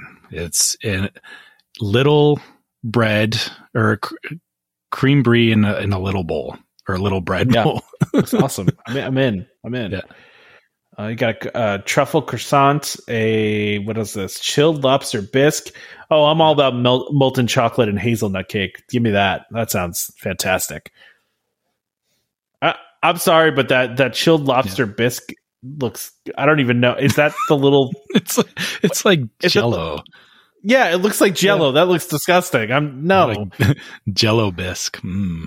Oh, disgusting. I'm sure it's good. Like that's the thing, I know when they do things chilled, it's, they have an intent, but yeah, when it comes out looking almost like Jell-O, yeah, not really into it. What about these things? What about these things over here in Mexico? Let's see. What is this? Cilantro. What is that? Harache and Quinta. I can't pronounce that. I don't know what that is. I've never heard that word before. Carne asada. I know what that is. Yeah. Mm-hmm. And then there's chocolate taco. Ooh, yeah. Yeah. Chocolate candy shell filled with Mexican chocolate mousse and a touch. Oh, I want that. A touch of chili top with seasonal fruit. Give me that. Yeah. That'll be good. Yeah. That can't be bad. Yeah. That cannot be bad. Let's see what else we got here. Japan. Breaded fried chicken with yum yum sauce and vegetables. That's pretty easy. I'll eat that. Breaded and fried chicken. Mm-hmm. Seems and kind of totally out whatever. On this sushi donut. Oh, my wife would be totally in on this. I'm definitely out though. I would try this. I mean, it looks like it's like looks almost like a bento box kind of thing. Yeah, so for everybody, we're looking at the picture of this. It's not an actual donut. It's just a donut-shaped sushi. So just don't think it's an actual donut. Okay, it's not. Yeah, it's just think of if they arranged like the sushi or the rice with the fish over top in a donut shape. It looks like there's ginger in the middle with some wasabi going down the one side. Yeah, that's exactly I'm looking at China now. General Tso's chicken was a shumai. I don't know what that is. I've never heard of that. Search Google for shumai. Shumai looks like Chinese dumpling. It's a Chinese dumpling. Okay. Yeah, they look like dumplings. And that char siu pork bun. Oh, I love that. Looks delicious. Pork buns. That looks delicious. Yeah, that looks really dainty. So the problem with that, I've been somewhere that's had pork buns like that, and I ended up buying 3 because you eat one and then you want more of it. But then, I can just imagine I would be there probably ordering 3 of these. Nice. Yeah. So then we're over in Italy now. They have arancini or arancini. I forget the right way to say it, but they're fried risotto balls. With braised beef and pomodoro sauce. I've had they're the ones that they've had in the past. This is new, so I guess it's stuffed with something different, and they've always been very good. So I'm always a fan. And I'm guessing the one pictured here is the sweet sausage ravioli. Yeah, take the mushrooms out, and I'd eat that. If you take the mushrooms out, you're no creamy Parmesan sauce sounds good. I mean that sounds good to me. A chocolate hazelnut donut with powdered sugar, that sounds good too. Anytime you have chocolate hazelnut, I'm in. Like, you can put chocolate hazelnut on pretty much anything, and I'm not going to say the brand name because they don't, but put it on anything and it's delicious for me anyway. I like the name of this. It's a bomboloni. Looks like bomboloni. Yeah. Bomboloni. Yeah. That's. Can I get 3 bomboloni, please? So like I kind of wish Damon was here for this because like. When you go to the Jersey Shore, they have Zeppelis. You ever heard of a Zeppeli? No, I haven't. Oh, Zeppelis are the best. There's somebody listening right now that is really excited that I'm mentioning Zeppelis, because Zeppelis are awesome. They're just fried dough, but like you would get them, like it's basically just like fried dough donut balls, and then they cover them in like powdered sugar. But you'd always get them like down at the shore, and they just like they're super greasy, but they're really sweet and delicious. It's just okay. One of those things. So we get a couple of things up here, we get the mini donuts, which I'm guessing might be similar, or is it closer to like a funnel cake? It's almost, I almost want to say it's closer to like a beignet. Okay. But yeah, but it's a lot softer, I feel like. Right. Yeah. So yeah, okay. It's like a fritter kind of. Yeah. They're really good though. Got it. Yeah. But now we're going down to, we were just talking about funnel cakes, and there's some funnel cakes here. Yeah. Cherry blossom funnel cake, chocolate chip funnel cake topped with cherry ice cream, rainbow whipped cream, chocolate chips, maraschino cherry. Heck yeah. It doesn't say where this is though. It's just, there's just You're right. a funnel cake somewhere. It's just somewhere. You need to find it. Yeah. I mean, listen, I want to find this. It looks delicious. Yeah, because I love a good funnel cake. They list funnel cake, and then they list Joffrey's coffee, which they've got all the different flavors of Joffrey's there. But yeah, it doesn't say where this funnel cake is. Yeah, it doesn't. All right, we should wrap this up. We're almost at like 2 hours here, and you know, which I know people have been waiting for us to come back, and yeah, it's we'll give people 2 hours so they have something to listen to. I still pretend in my head that no one listens to this ever, so I just assume like it's hard for me to think about. I mean, I'm not going to say the kinds of numbers that we get, but it's a little bit, when I see it, I don't believe it. I feel like there's an error. Right. You know so, something must have happened wrong. Yeah. Something broke. Yeah. There's no way that many people listen to us, but they do. It's surprising. So thank you for doing that. We appreciate it. All right, let's wrap it up. All right. So as usual, if you guys want to reach out to us, you can always find us at welcomehomepodcast@gmail.com. We appreciate your listener questions. We appreciate people sharing trip reports, asking us for advice on buying DVC, all that kind of stuff. So yeah, don't be afraid to fire us an email if you guys got questions, or just, even want to say hi, because, we love talking to you guys too.